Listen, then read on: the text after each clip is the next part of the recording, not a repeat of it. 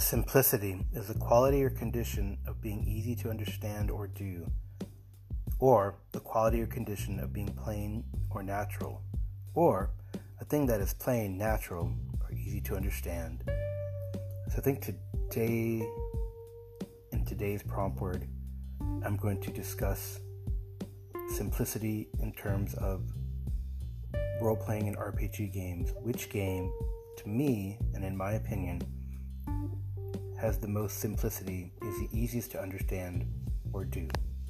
Welcome to RPG A Day 2021, everyone. Today's prompt word is simplicity, and I'm going to give you a short bit of thought on that word and what it means to me in my everyday gaming.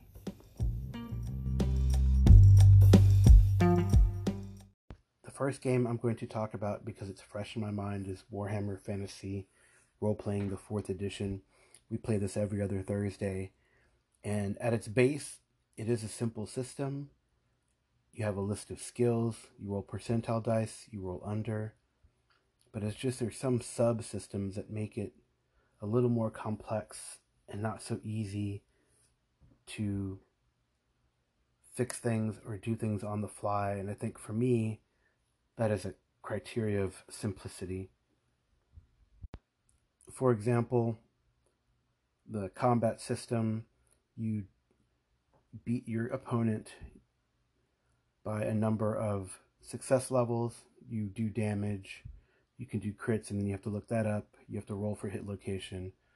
So it gets increasingly complex, and you have to look at this table and that table, and as smart as we are at the table, we haven't memorized them, and maybe we will eventually. It's not like we have to stop for every single rule, but sometimes we do have to look things up because there's so many that we don't remember all the different definitions for the weapons and what they do. Sometimes we know them, sometimes we have to look them up because they're not used that often. So I think while Warhammer Fantasy is easy to run and fun to run, it just has some things that make it a bit more complex and not as simple. And this even goes into character development and advancement, and there's some complexities and little minutiae here and there, going from one career to the next, that make it not so easy to advance your character. So I would say Warhammer Fantasy Role-Playing, again, as much as we love it, it's not the game of simplicity. So you can talk about, since we're in the fantasy realm, let's talk about the D&Ds. Right, BX, again, it's a simple, you roll a d20, but see, it's not so simple with that descending armor class, and there's a formula that you get in there that you hit, you roll a d20, but you have to hit an armor class 0, then you calculate how far off that to hit armor class 0 you get. Even with BX and even with AD&D, you have these tables you look at. Then you have these different criteria for saving throws. Again, it's a d20, but you have to look up a table. It's different for every single class. If you get into combat, you can rules as written. Not in BX, it's more simple, but in AD&D, you use weapon speed. In AD&D 2nd edition, they introduce not just side initiative, but individual initiative, and you incorporate weapon speed. And let's not go into the subsystems that they have, such as thieves skills, because there's no skills. But the thieves skills are a different subsystem that don't use a G20, but a different kind of rule set, the percentile dice. So I just don't think the early D&Ds are that simple. When we get to 3.5, a lot of things are more codified. You roll a d20, you try to hit a target number, there's ascending armor class, and that seems to work. But I think what bogs me down with 3.5 Pathfinder is, Pathfinder 1 specifically, are all the conditions and all the definitions you have to learn to look up, like what happens or what does this word mean. You got to look in the glossary and find it out. And yes, you learn all these things, and if you play enough, but it's just not a simple system to get into for me because of all those different conditions. It is better also in 3.5 and Pathfinder that the monsters use the same rule set as the characters. So that makes it a little easier, so things are unified. But it just, to me, what gets me is the conditions. And even though I'm not going to talk about 4th edition, that is a totally different animal to me. And I did not play it. I played it mostly instead of run it. And I'm talking specifically about games I run. But while 5th edition reduces the number of skills and conditions, there's still these little complexities.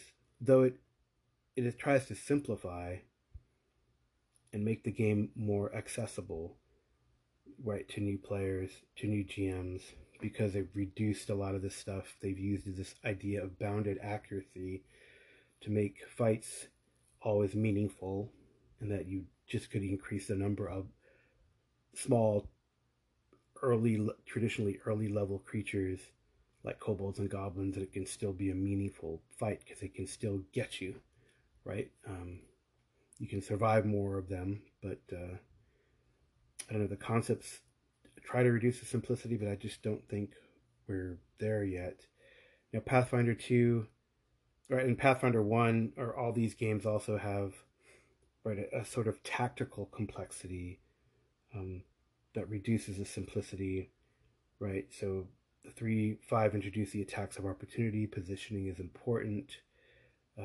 You have the sort of these feats and feat tacks that you need to pre-plan your character in order to make them optimal. You don't have to do that, but if you want to succeed in the game, it's almost like it becomes a requirement to do so. So combat gets a little tricky. Maybe it's tricky for all games. Who knows?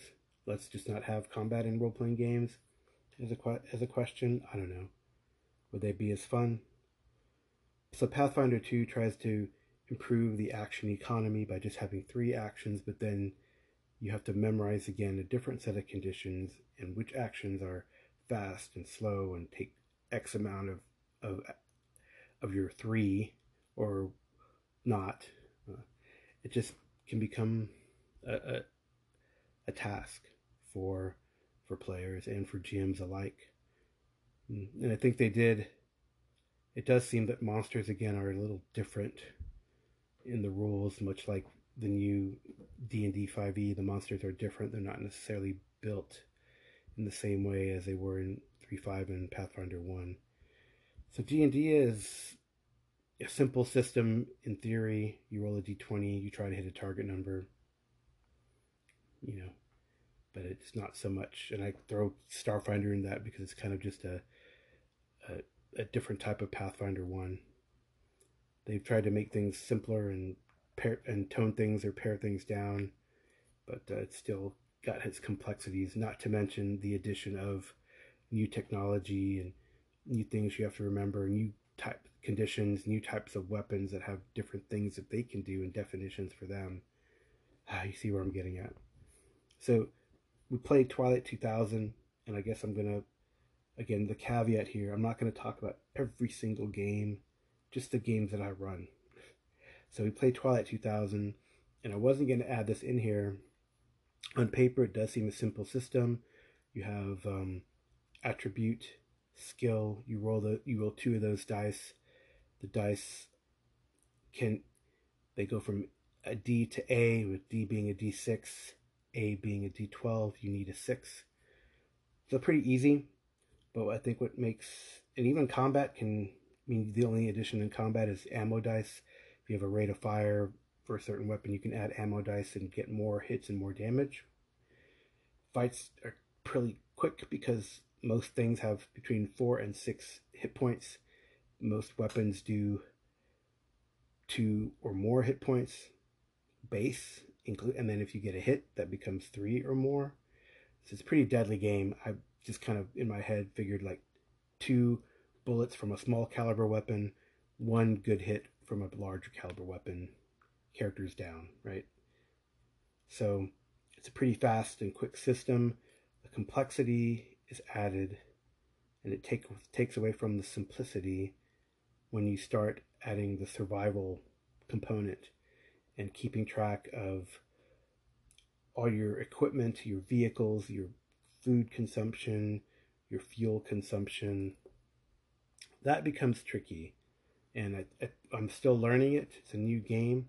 Maybe it will become second nature and simple in time, but at its heart, it's pretty complex, although the system again tries to make things pretty easy. I would say that the character sheets have worked really well on a virtual tabletop. So as a aside, I'll add some tabletop ideas here. Um, they're pretty easy, and actually the tabletop in general can make things easy if you can find everything on your tabletop character sheet. I think sometimes the D&D ones have a lot of stuff to look at, and I've noticed new players having trouble finding where everything is at if they're not, or even people who have played a lot remembering where things are at. I don't know. So Twilight 2000 is a simple system. It's a modification of the Free League Mutant Year Zero system, which is dice pools, roll a 6 for success. But we're still learning the game. Maybe it will become a simple one over time. However, the survival rules are a little complex. What you do during shifts, what you can do during shifts, movement, fuel consumption, blah, blah, blah. So another game I play is Savage Worlds, and I felt that this was intuitive for new players. So in playing the Deadlands game, I using a Savage Worlds rule set and introducing it to a couple new players. And they seem to get it, and it is a pretty simple system, honestly. And what I like about it is that the system, the same terminology runs throughout the different things that can happen in the game. At its base, you have attributes and skills. Your skills also increase in a die increment, like I described in Twilight, D4 to D12. The better you are at it, the higher the dice you roll, and you need a 4 to succeed. The dice can ace, which means if you roll the highest number on that dice that you're rolling, and you only roll your skill dice, you don't combine the two. You roll that skill dice with the D6 as a wild dice. If those dice roll the highest number on their, on their denomination, they do something called ace, and you roll it again, and you try to keep acing. And while 4 is a target number, and 8 is a raise. And the new edition has made it just one raise, and that's all you need for the most part. I believe in the older editions you could keep raising and raising and raising on attacks and get extra dice, and that could just be silly, I think, in the amount of damage you could put out. But sometimes it is super duper heroic. I don't know. To each his own, right? The it's not really complex, but the twist, other than rolling your face dice, your different face dice, different size dice, is you use cards for initiative, your action cards, and you use the action card of the higher the card, then including face cards, then that's when you go, right, in that order. And they've given you what it is when you have ties, and it's by suit. It's an alphabetical order of suit. So reverse alphabetical order, sorry. So spades, hearts, diamonds, clubs. And you use the sort of action cards for overland travel, for chase scenes, for skill challenges. And I really like how that all fits in comprehensively. The only thing I've seen in challenge for new players is, and this might be just across the board for a new player in any type of system you use where you use multiple sizes of dice, it's hard for them to remember which is the 8, which is the 10, etc. But it is a pretty simple system. My wife and I were arguing earlier which system is more simple, this one or the next one I'm talking about, which is the Call of Cthulhu BRP system. And I personally think that's the easiest system. You have a lot of skills, but every mechanic is percentile based on percentile dice. You roll lower. There's not. It's based on kind of our own world, so there's no weird definitions for what weapons do really when in combat. Now the new edition has a little bit of added complexity, but really I feel that it's optional. I mean, in combat initiative is in order of agility. There's some rules for your brawn now. If you get into a unarmed combat situation, there are rules for a bonus dice or minus dice or negative dice, penalty dice. I think they're what they're called. There's the ability to use luck to improve your roll, but it's not that hard. They used to have a resistance table, but really you can do that with a number of six. They've changed it in a way that you basically roll on the type of success that you get in an opposed roll. That might have taken some of the simplicity away. Is before you just look on the resistance table, compare the stats or challenges, and then roll below that percentile dice to succeed, I believe. So chase rolls, they have a module for chase rolls, and of course whenever you implement complex technology like automatic fire, then that can add some complexity. But really it's a simple rule, and I like the simplicity. I feel, for example, in my Cthulhu Invictus game, I could really use the rules that were given to me and improvise as I needed to.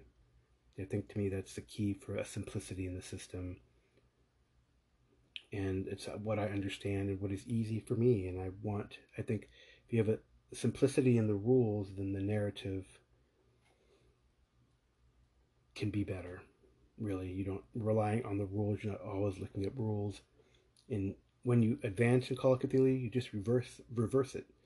If you succeed in a skill, you get a check by it. When you want to improve the skill, this time you gotta roll above. So there you go. It's pretty simple, at least simple to me. And I think that's all I'm going to say about it. I'm sure you all will tell me if you call in what you believe is the most simple game. Colin Green's simple has the most simple game. You just make stuff up, uses a stronger word, and that could be the most simple kind of role-playing games that we could play. But hey, I wanted to share with you what rules I use and what I feel adds simplicity to your gaming experience so that you can have a better, fun, collaborative story. All right, that's it for my RPG a day word prompt simplicity, and I will talk to you tomorrow.